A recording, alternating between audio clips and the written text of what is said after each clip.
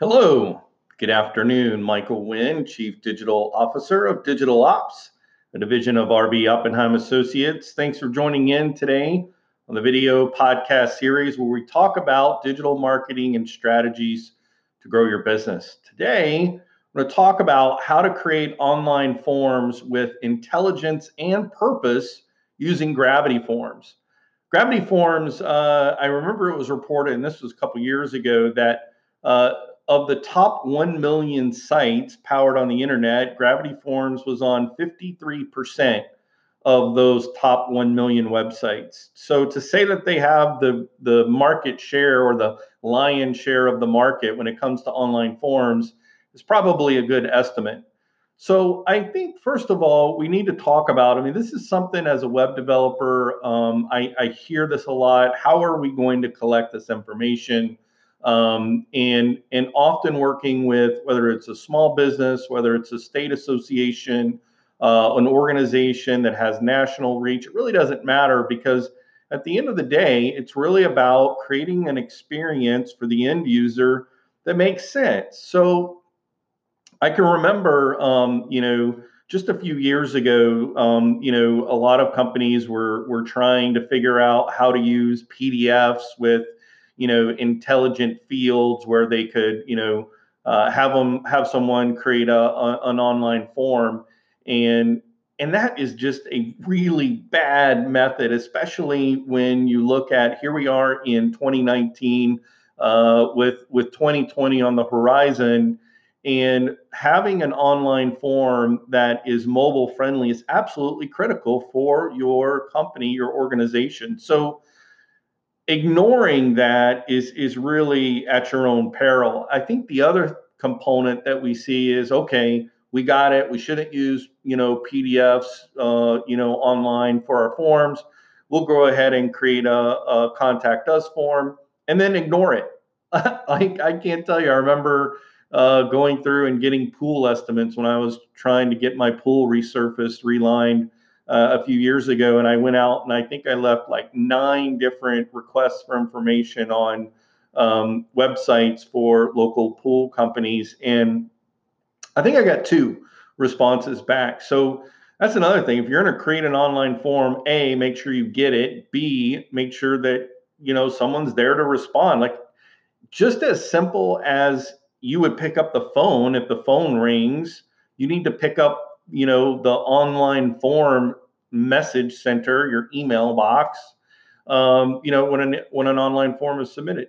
So I think one of the things that really positions Gravity Forms as the leader is its availability of add-on capabilities. So add-on capabilities can really provide and build a robust pipeline for developing leads that can turn into new business opportunities for your organization.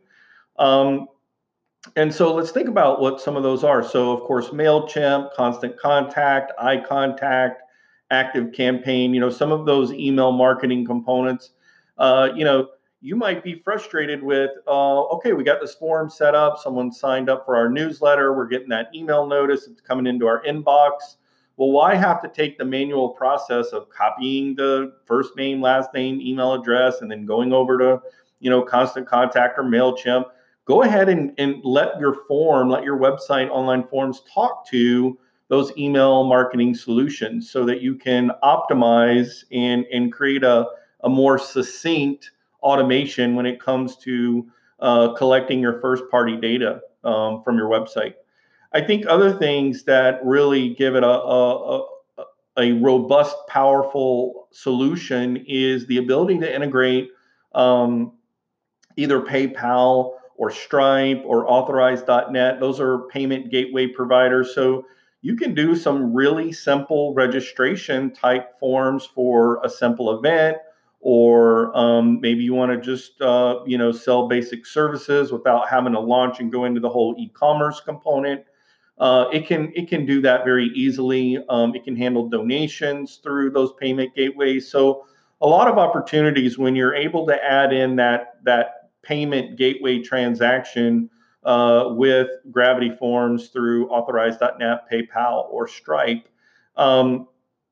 And then, when we come into project management, tools like Slack and Trello, some of those types of tools, and then even going into more CRM type systems like Agile CRM, Zoho CRM, being able to connect that information that's in the form, send it to that data point, whether it's a CRM or whether it's a project management tool, again, can reduce administrative time, create a more seamless administrative uh, side for, whether you've got sales staff, whether you've got customer service representatives or business development managers, being able to sync that information while also getting a notification, an email that says, hey, this new form was filled out. That could be, again, a very powerful way to build a pipeline of new lead opportunities that could be new business for your organization or company. I think another thing that's overlooked with online forms is an autoresponder.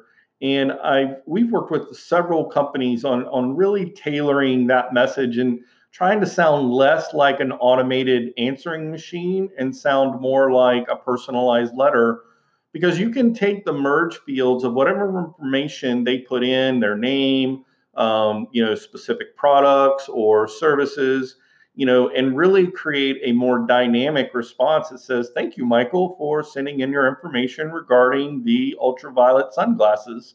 We hope you'll enjoy those. If you'd like to learn more, here's a link to a video on how to get the best use.